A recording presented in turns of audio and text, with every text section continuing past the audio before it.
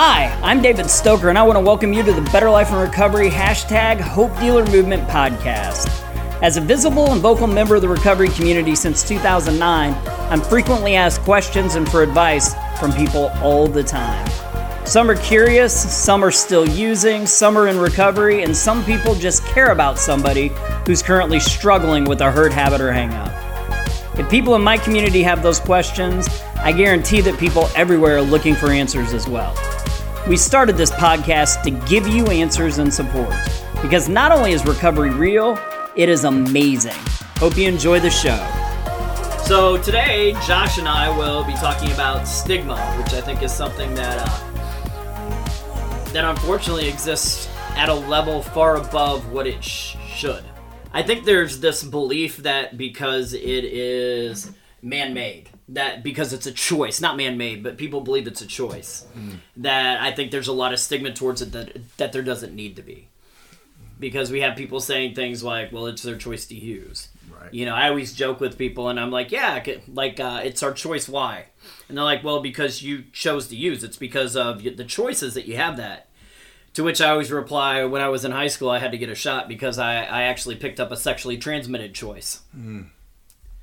Right? That's good. Right. So, I mean, I chose to sleep with that person. I chose to not use protection. And because of that, I got an STI. So that's a sexually transmitted choice. And that's an example, not that I did or didn't get a sexually transmitted infection when I was in school. We will not discuss that in the podcast. But it might have hurt at times whenever Anyway, so, yeah, not really something to laugh about, but it's the truth. Right, sure. But yeah, just like I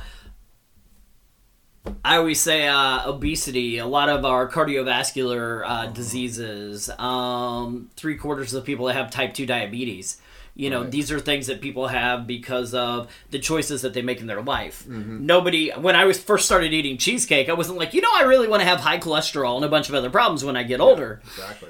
But unfortunately, that developed over time. Just like I don't think anybody, when they actively use, especially at the very beginning, when I took that first hit off a joint and it numbed everything, and then the next night I met up with the same group of kids and I drank, and I found out that the more I drank, the less I thought about all of the trauma in my past. I was thinking, man, I want to stop thinking about all this trauma, right? That was my drug solution to my trauma problem. Right. And because of that, over time, I developed a substance use disorder, but I didn't actively choose it when I first started using. Right. You weren't like, I hope I can burn my whole life down around me. Right. Oh, cigarettes. Let me try one of those. Boy, I hope I get lung cancer. Yeah, exactly. And I think, like, the definition of stigma is this. It's a mark of disgrace associated with a particular circumstance, quality, or person.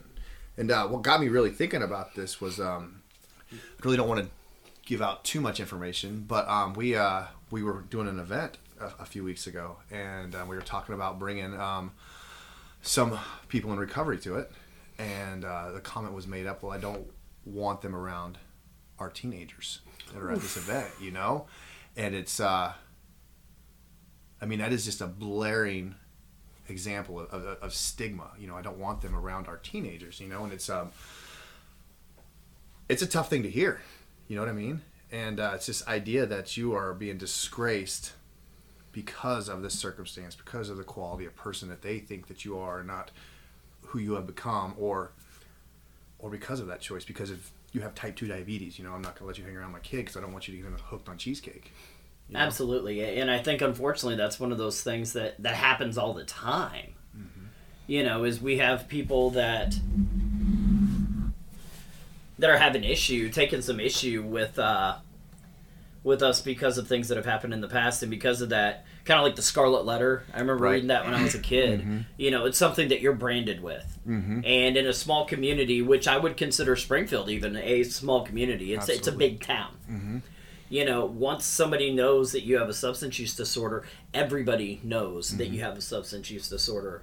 And when people hear that, it's so different.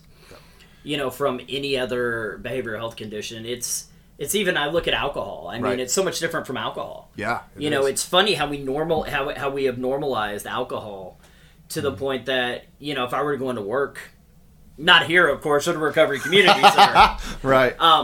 But say I were to go to work at, like when I waited table, or say I work in an office, and I'm like, oh my gosh, dude, that Super Bowl party, I was so drunk. Everybody would laugh. Yeah. And if I was like, oh my gosh, the Super Bowl party, dude, I shot up so much heroin. Right. I'm looking for a new job. Yeah, totally different. You know, right? It's completely different when people look at it. Even though alcohol kills more people than all of our illicit drugs combined.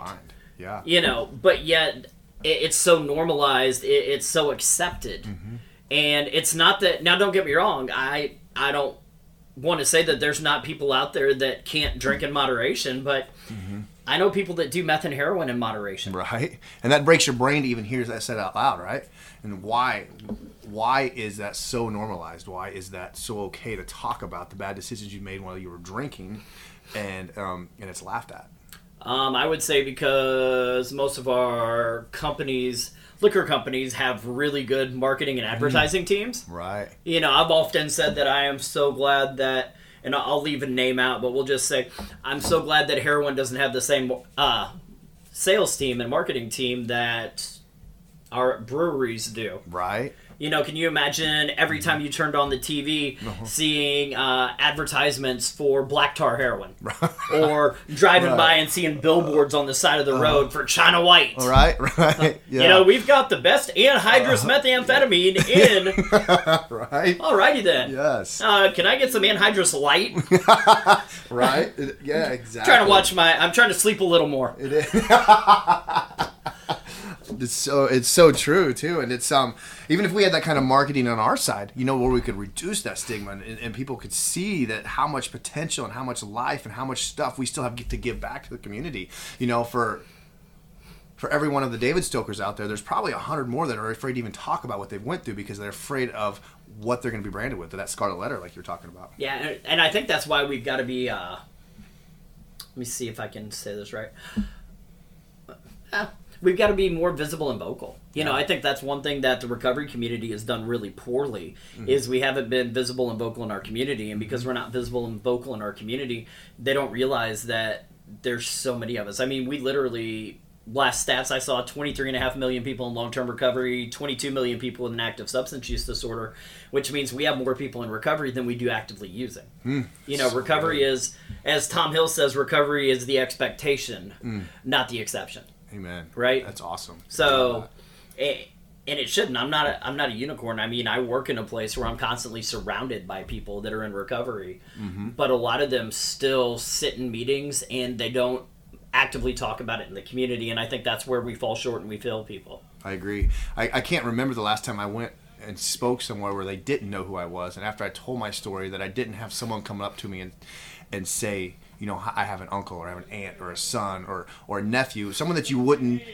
from the outside expect struggles with or had struggled with or was in recovery and currently in recovery and have that relation to it. You know, it's just, I feel like you talk about this all the time, that it knows no social boundaries. There's no economic, you know, discrimination. It chooses anybody and everybody. No, see how white my skin is? I shouldn't have this. Right. You know, and yet that's kind of what we've done, though. And it's why alcohol, I think, is so normalized.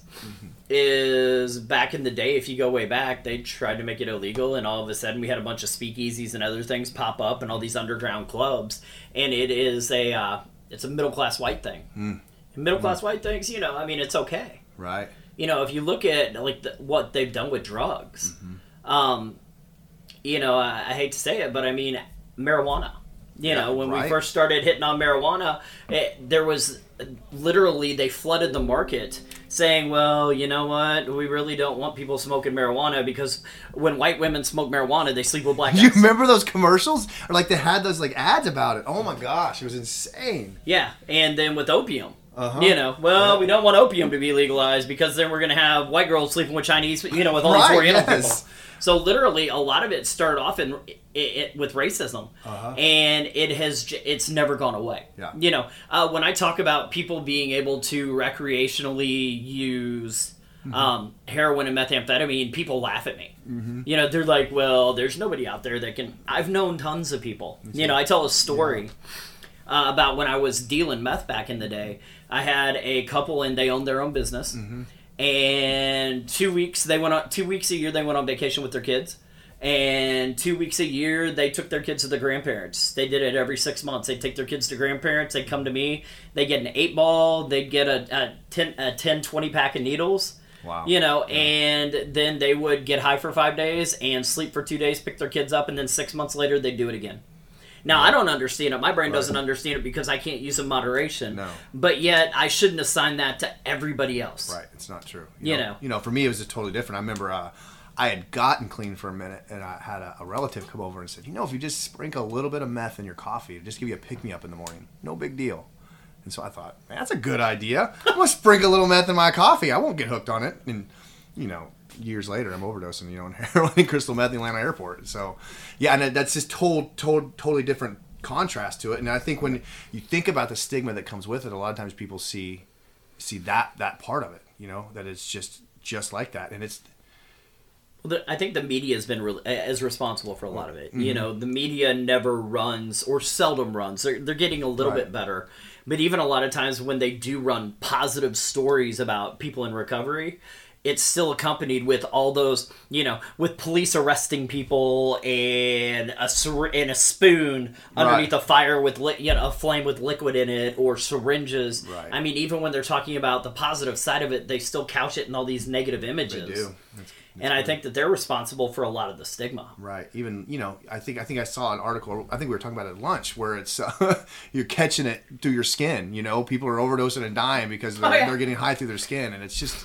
Gray death. It's just ridiculous. Now we have this, suddenly we have this gray death, and it's absorbing through your skin. It's not absorbing through your skin. Trust me, none of us really dug syringes enough at the very beginning that we would have stuck needles in our arms if we could have just rubbed it on.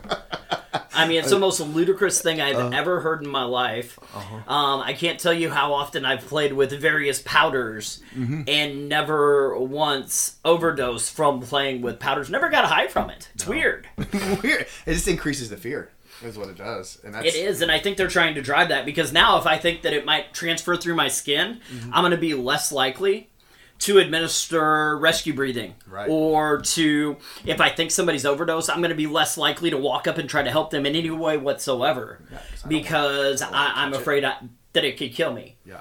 So basically what we're doing is we're continuing to demonize people that are in active use, and make it so that people are even more likely to marginalize them and look down on them and treat them as less than. Yeah, and I agree with that. And I think that the Hope Dealer movement, this thing that you've started and that people are getting on board with, is this idea of reducing that stigma.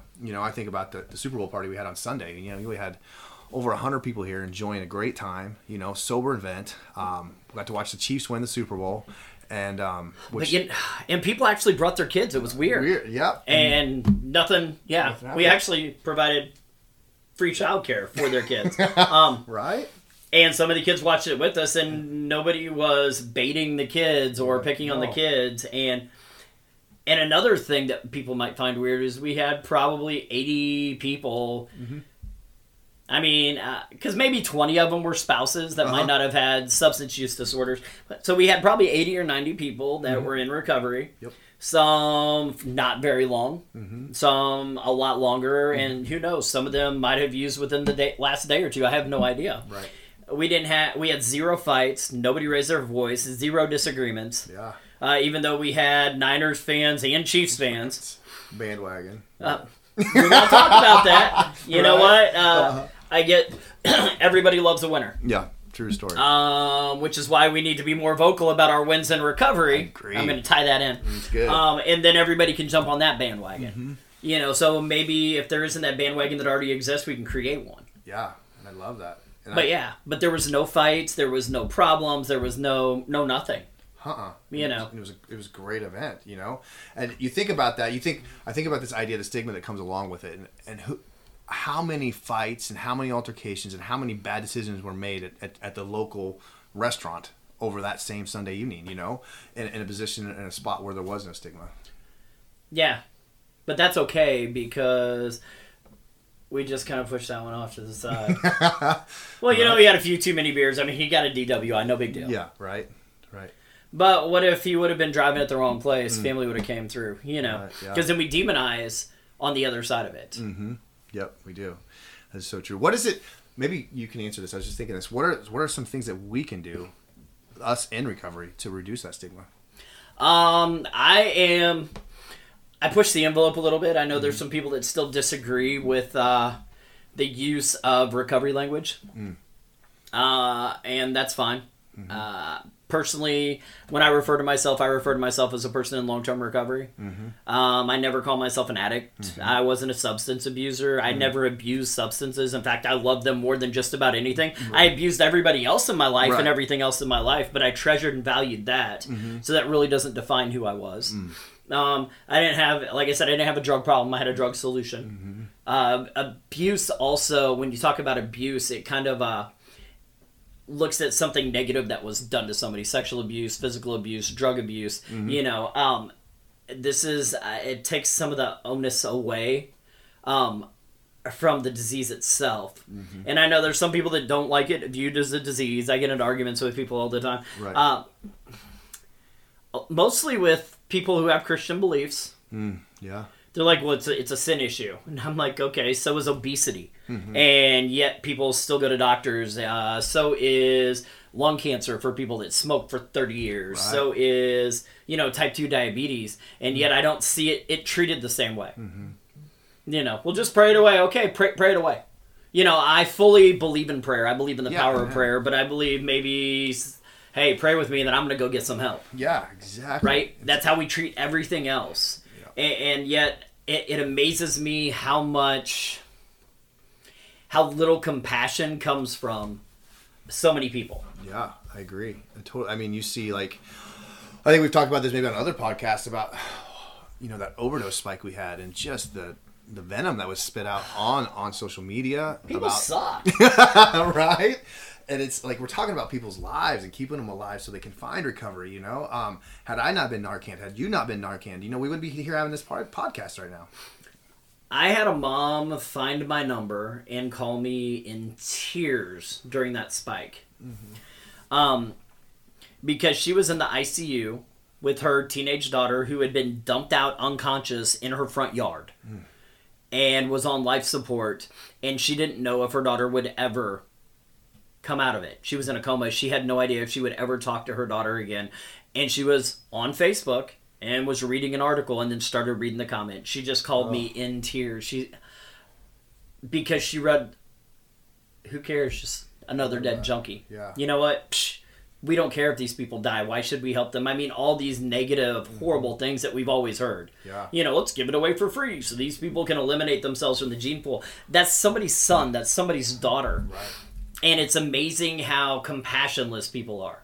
I don't care if you believe in tough love. You know, I give you every opportunity to be wrong in your beliefs. That was kind of a joke. But anyway, when I have to tell you it's a joke, I know everybody else is going to need to hear that too. I get it right now. I got it. But, you know, because there's two opinions. They say there's three. There's really two. There's mine and then people that are wrong. You know, but the truth is, like I tell people, read the book Beyond Addiction. You know, if you struggle with compassion care, I had somebody literally. I posted an article about how compassionate care works better than tough love, and somebody was like, well, tough love worked great for me, blah, blah, blah, blah, blah, blah, blah. So I posted my anecdotal, well, somebody found me, you know, unconscious with both my wrists slashed after they tried tough love. And then somebody else commented, well, who cares that you threw a temper tantrum when somebody told you that you had to stop using drugs? And all I could think was, man, for my sister that walked in and found me dead and had to call an ambulance that declared me dead when they got there, and then had to give me blood to bring me back because I'd lost so much blood, I bet that wasn't a temper tantrum to her. No. You know, and to have so little compassion that you would call somebody's suicide attempt a temper tantrum? Yeah.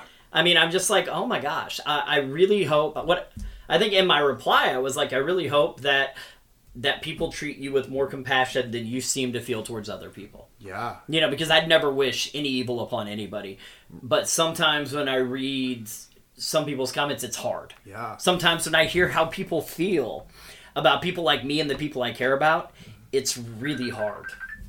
Yeah. You know. I agree. And I, you know, even hearing that, I almost kind of left me speechless for a second, you know, that, such a heartless Oh yeah.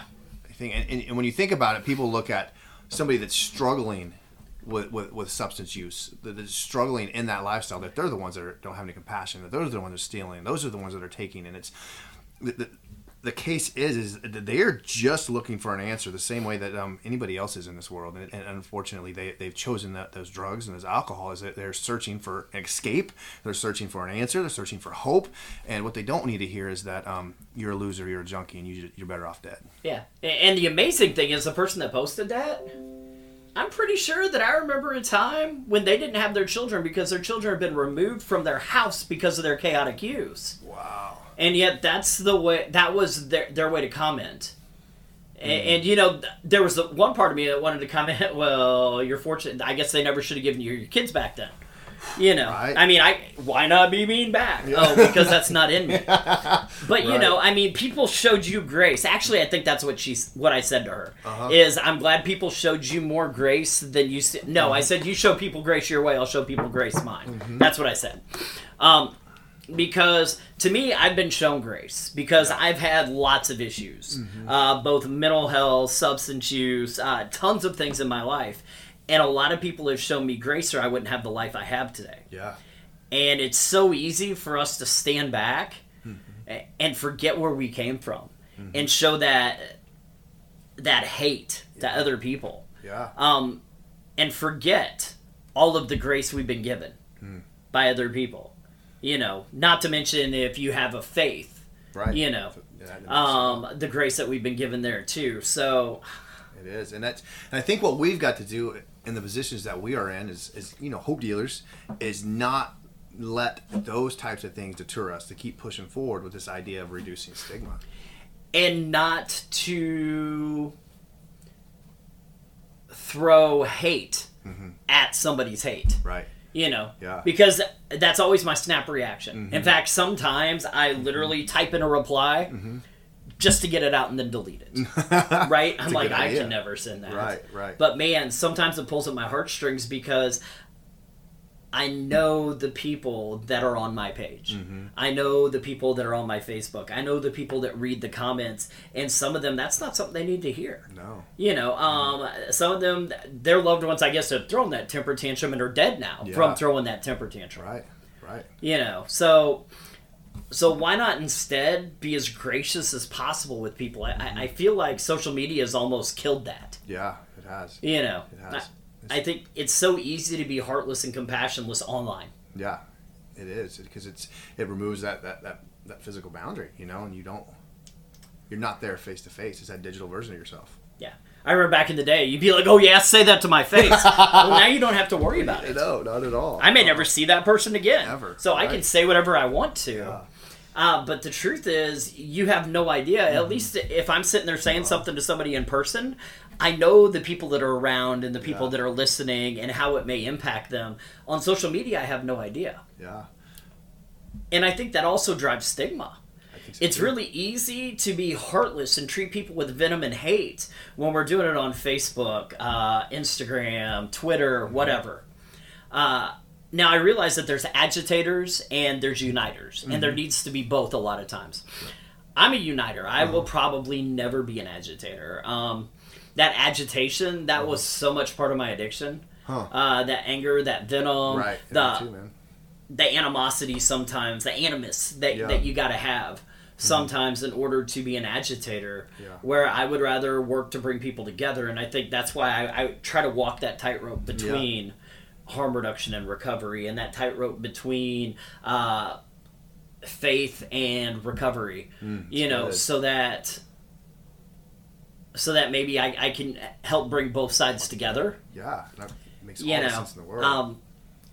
I mean, I call people out, but it's more low key. Yeah, you do though, and I think it's good because you do it at a point to engage in conversation and bring unity, and it's never that you're stupid, don't talk to me anymore. It's never like that. It's to create unity, and I think sometimes confrontation like that's necessary, and I think it's necessary to reduce the stigma as well. Right, totally agree with that. And for me, it's more posting articles and studies and hitting people with, you know, and trying to engage people in conversation instead of alienate people. And that's the way I do it. Other people can do it however they want to, you know. but I know what works best for me. Mm-hmm. And other people knows what works best for them. And the difference a lot of times is I see people that do their thing, and they're like, well, if you don't do it this way, I'm surrounded by a bunch of people, and all day blah, blah, blah, blah, blah is blah, blah, blah. You know what? I thank God that there's people out there that interact in ways differently than I do. Yeah. And you know what? Some of those people, they don't invite me to work with them, and I'm fine with that because we have different approaches. Absolutely. Now we may find ourselves next to each other and things, but they're not like, hey, David, come over here and help me bash this place, because they know that's not what I do. So they do their thing, and I do my thing, and on occasion our things will intersect. But sometimes we don't need both. Right, you don't. You know. And I think it takes a lot to be able to step back and say that my way isn't the only way. Obviously you're big in your faith, I'm big in my faith, but when it comes to pursuing recovery, when it comes to pursuing life, that path doesn't always look the same, and it's it takes a lot to be able to step back and say I'm okay with that, and I help reduce that stigma. Yeah, we've got to figure out ways to reduce it. Period. And I think one good way is people sharing their stories, and I think being a part of this Hope Dealer movement, people talking about what they've been through, and so others can understand what it's like to walk through this, and also understand the hope that comes out on the other side once you have experienced true recovery. And maybe that's what we talk about next week, is we talk about how to effectively share your stories that has the ability to impact people instead of marginalize and push people away. Yeah, exactly. Maybe that's what we do, is talk about ways that I can talk to people and present my story in a way that educates instead of glorifies. Glorify war stories, all that kind of stuff that comes along with it. Yeah. Because I guarantee there's pieces of my story, my book. Yeah. The very first chapter of my book is one of those, you're going to hate me after you get through reading the first chapter. Yep. I think that was done to draw people in, and show them some of the ugly side, because there is definitely some ugliness in it. But when I have an elevator speech, when I have 1 or 2 minutes to talk to somebody, when I have 3 or 4 minutes to talk to somebody, how am I going to present myself so that they want to continue talking to me? So good. How am I going to talk to you so that you want to engage me later or engage with me more? Right? Absolutely. I totally agree. I think it's a great idea. I love that Okay. idea. Yeah. So let's wrap this one up, and in 2 weeks, I think we will have a discussion, depending on how these get edited and thrown in. I think next week will be a 10 questions, and the week after that will hopefully be how to share your story, if these are edited right. Yep. And if they're not, then I'm not going to complain, because my editor is amazing and she does something I can't do myself. Right. So thanks, Julie, for all the editing you do. Way to go, Julie. And with that, I hope you all have an amazing week. And don't forget, take every minute that you have to show compassion with people. I always say this: if you're living your life to make yourself and the people around you lives better, if I'm living my life to make my life better and help the people around me become better, then I'm doing something right. If I'm not living my life that way, then I'm living my life wrong. Period. So good. So keep dealing that hope. Keep sharing the positive side of your story. Let people know that not only is recovery possible, it's amazing. Any last... Right. I think that's it. I think that recovery is not just about being sober. Recovery is about creating a life, and a life that matters. It matters not only to you, but those around you as well. In closing, I just want to thank you for listening to the podcast. Please join us every week for new episodes. If you want to connect with us further, if you have any questions, topics you'd like to hear in the future, or maybe you would like to be on the podcast sometime, you can connect with us at betterlifeandrecovery.com. There's the Better Life and Recovery page on Facebook, or you can, we're on Twitter, BLIR_NPO. Also, this podcast is part of the Studio DNA Podcast Network. You can find out more about the network at studiodna.media. Thanks a lot. Y'all have a great week.